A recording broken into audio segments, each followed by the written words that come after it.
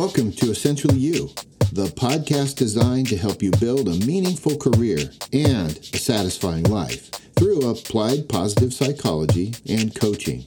Together, we will gain clarity, strengthen our mindsets by examining our thinking and finding the freedom to thrive. Welcome to the show. Zig Ziglar once said, "You don't have to be great to start, but you have to start to be great." Isn't that good? That's rich. Double click on that one.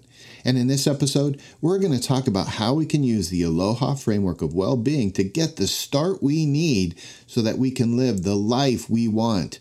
Welcome to the show. Okay, I have a confession to make. And I think we need to get this out there. I want it all. That's my confession. I want it all, especially when it comes to whole health. I want it all, but not just for me. I want it all for you too and the people I get to serve as leaders. Now, let me define it a little bit because you probably have a few questions popping around your head. Mark, like, what does it mean to want it all? Well, let me tell you what it means to me. I want to have a strong marriage. And I want to be the very best executive I can be. As a matter of fact, I want to be better than any executive in the country.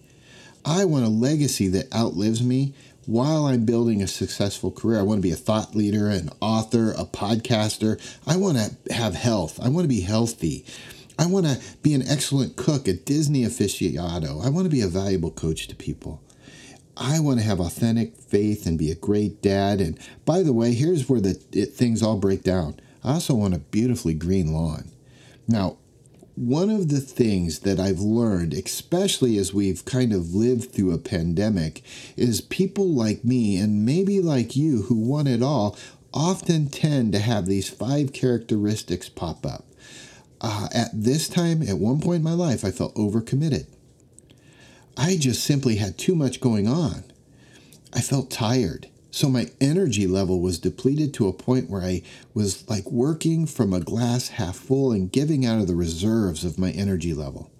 I felt rushed in everything I did. And by the way, when I felt rushed, that meant I put out just good or average results. My life was hectic, and the way hecticness showed up in me was inner anxiety, just kind of bubbled up, and I was like anxious all the time. I mean, I started to be anxious about being anxious. And then I was unfocused, and that caused my brain to be like popcorn brain. I was all over.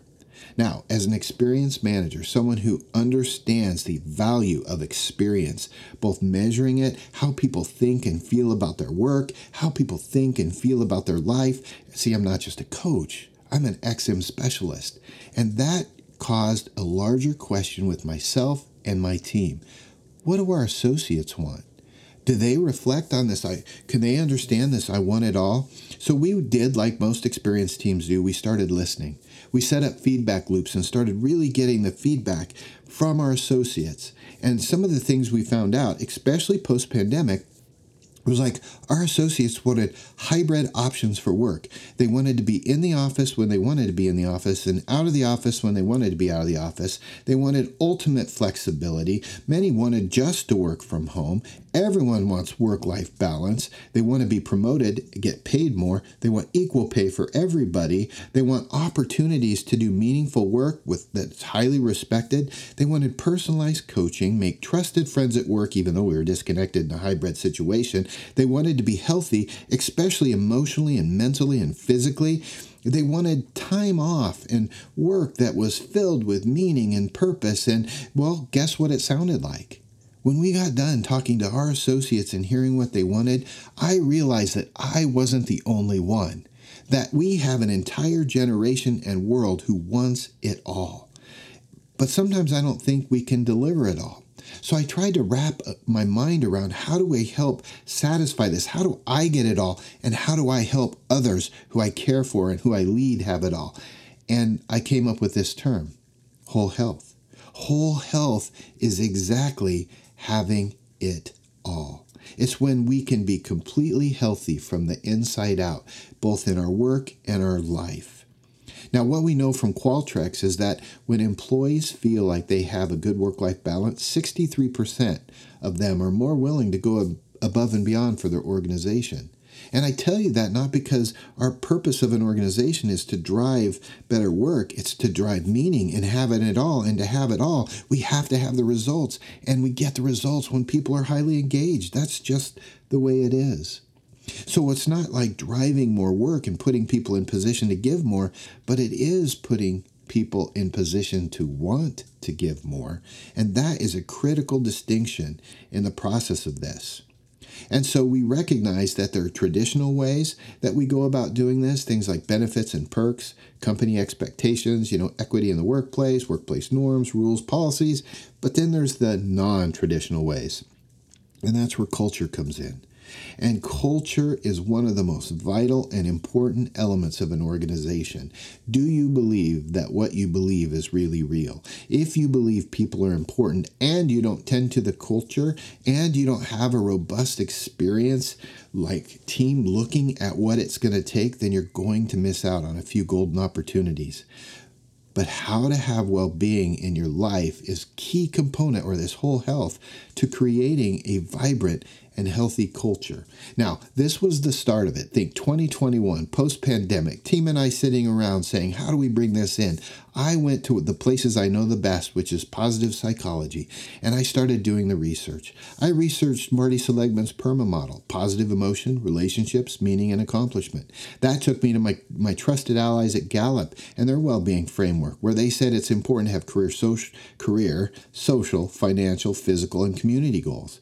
Then I went to my coach, Robert Bishwa-Diner, and his model of well-being called Genie, which is a balanced approach to well-being, which stands for goals, experience emotions, both good and bad emotions, by the way, novelty, and independence. And I thought, boy, that's deep.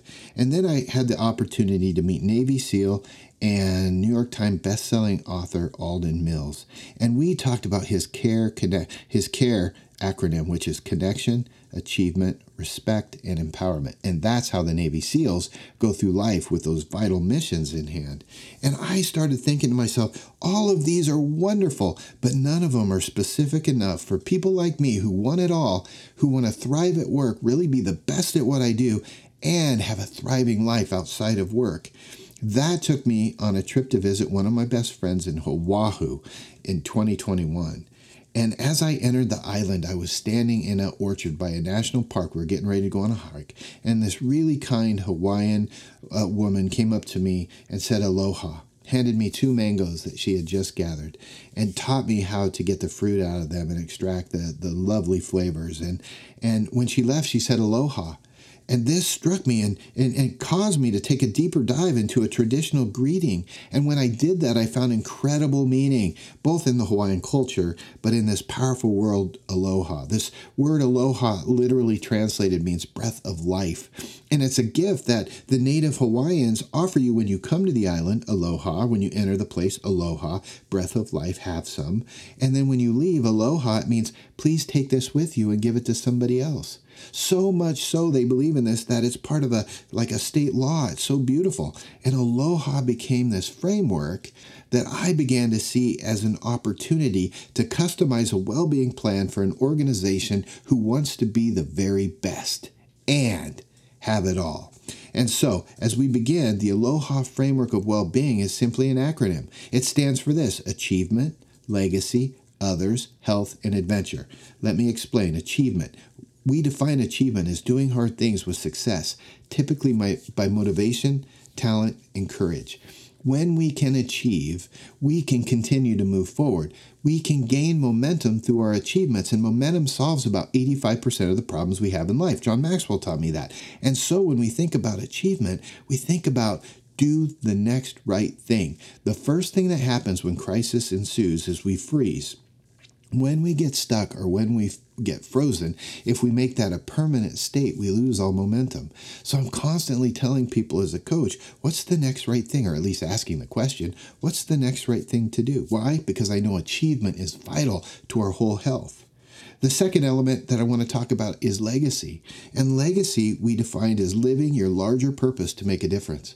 Look, we all want to be clued into something bigger. And this is where the mission of our company really matters. Does the job you're performing today impact the mission that you're trying to accomplish together?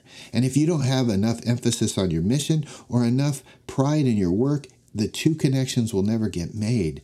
But when you can begin to live for something greater than yourself, you will watch sparks fly and magic be created in your work. The next came at the heels of this pandemic, and it's others, because what was strained the most during this lockdown was relationships. And so we define others as cultivate relationships and building community, because work typically isn't a family. Let's just be honest about that. But it is a community. And we need community. We need other people. We need to work hard towards making a trusted friend at work so that we can connect with and have someone else along the journey with us. You know, there's that saying, you become the sum total of the 5 people that you hang around with the most. I believe there's some truth to that. I know it's not like statistically proven, but who I hang around with influences how I act and how I think.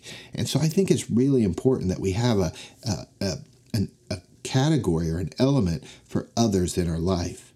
And then we move on to health, and this is the big one. And we defined it as caring for the whole person, body, mind, and spirit. And I left them in there. And I know it's weird. It's like, Mark, isn't that a little eccentric to be talking about body, mind, and spirit with an organization and even with me on a podcast? And I'm like, no, it's not, because this is what it means to be human. We have to care for each of those. And so we have to take care of our body. That's our platform from which everything else springs from.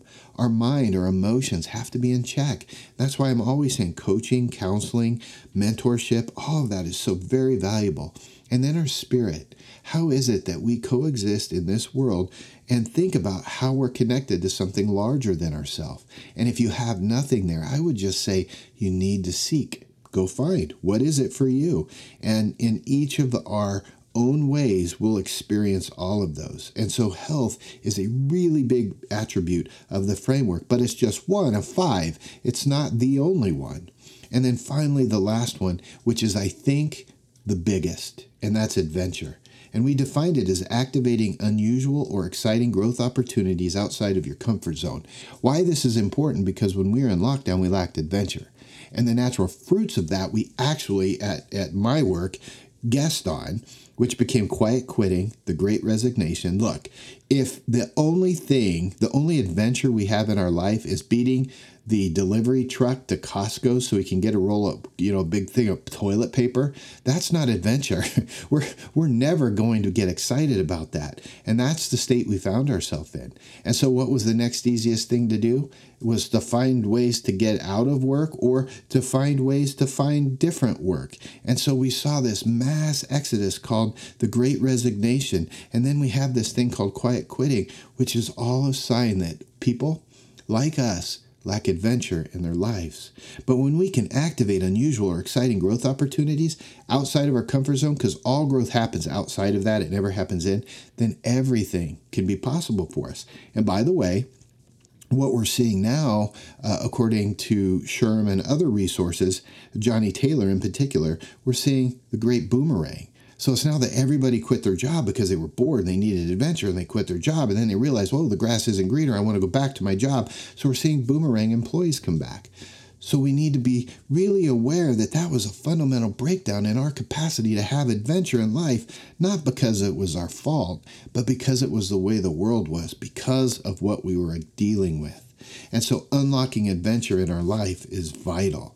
So you can see that each and every one of us can take a step closer to whole health by really experiencing the beautiful and powerful elements of ALOHA: achievement, legacy, others, health, and adventure.